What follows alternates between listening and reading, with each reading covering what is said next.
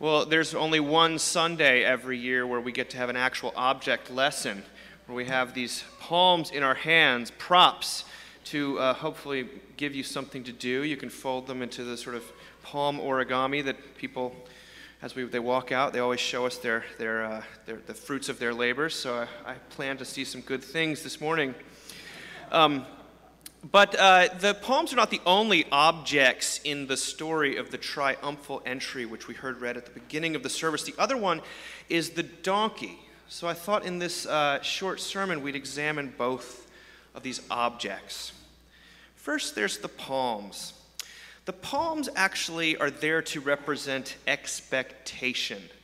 They are just a direct call out to basically a generation before Jesus, when a man named Simon Maccabee had delivered Jerusalem from the occupying powers. People waved palm branches. And so they're meant to herald military victory, the arrival of a long-hoped-for king who would drive out the Gentile oppressors. And as such, again, they symbolize expectation. And this is a scene that is rife with expectation. All of the gospel narratives, because it's recounted in all four, have been building to this moment when Jesus would enter into the capital city and approach the temple.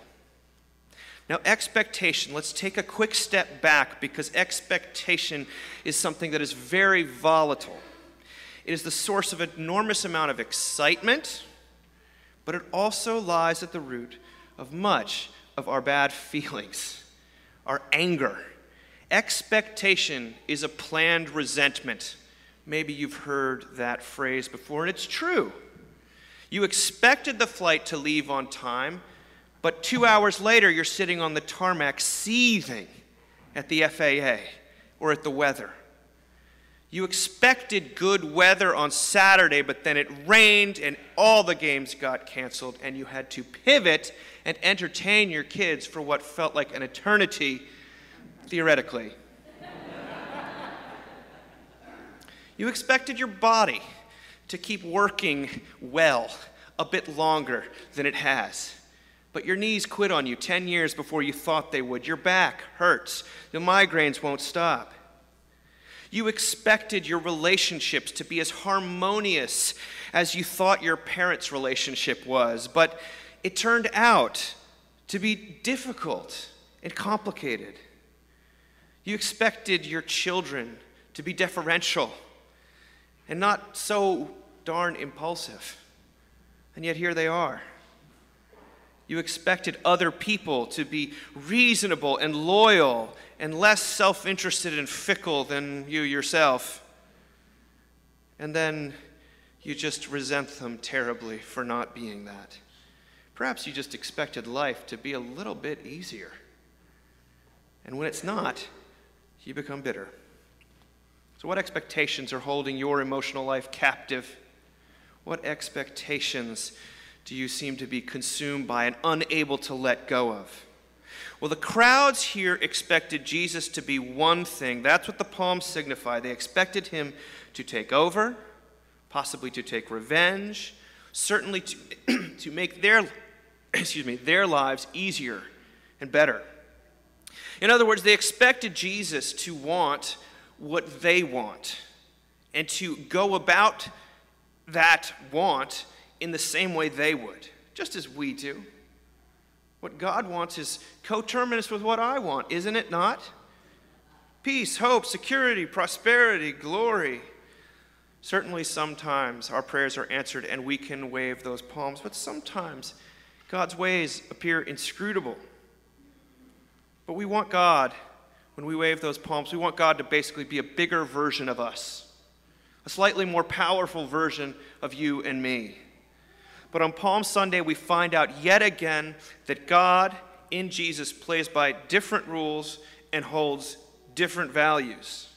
This is not the wish fulfillment God, as he is sometimes caricatured.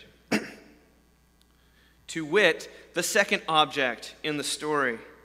You see, if we choose the palms to be our symbol today, Jesus makes a choice, but it's not for palms. He chooses the donkey. He's almost preoccupied by it in all the readings. Go to this place and go turn left, and there'll be this person. Ask them, make sure I get that donkey. There were other kings who entered Jerusalem. David entered Jerusalem. Alexander the Great conquered Jerusalem in 332. They would not have ridden into Jerusalem on donkeys. They would have ridden into Jerusalem on chariots with beautiful horses. Jesus chooses a farm animal. He's actually referencing Zechariah, as he says in the text. But what he's doing in doing this is he's picking a symbol that emphasizes humility and lowliness instead of military strength and domination. In other words, the donkey is an affront to our projections and our expectations of who God should be and what God should do. The donkey riding God is not just kind of inconvenient. He's a little embarrassing. In fact, Jesus' donkeyness would breed fierce resentment. Just like any time people disappoint our expectations. The crowds became more and more incensed as the week plays out, to the point where the same people who cry Hosanna on Monday are crying crucify him by Friday.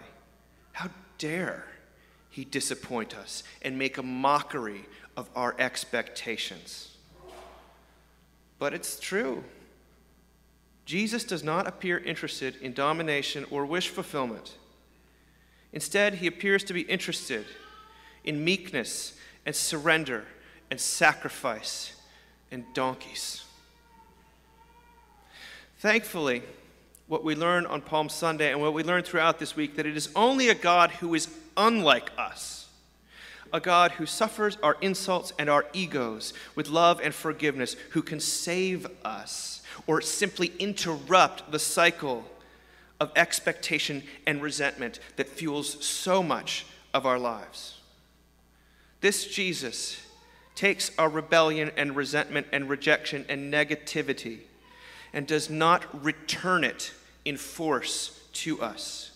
He absorbs it in himself, which is to say that Jesus is not beholden to our expectations of quid pro quo, and we should thank God for that. So, if he's not the God who we would expect, who is he then? Well, Jesus is the God who does not lift a finger to condemn those who abandon him, to those who turn tail a week after they've shouted Hosanna.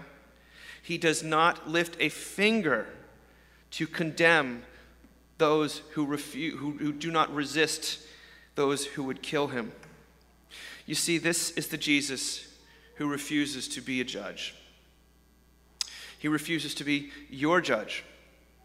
Jesus did not come to foist new spiritual or moral expectations upon you, but he is the one who instead meets you in your abiding fickleness and failure to live up to your own expectations.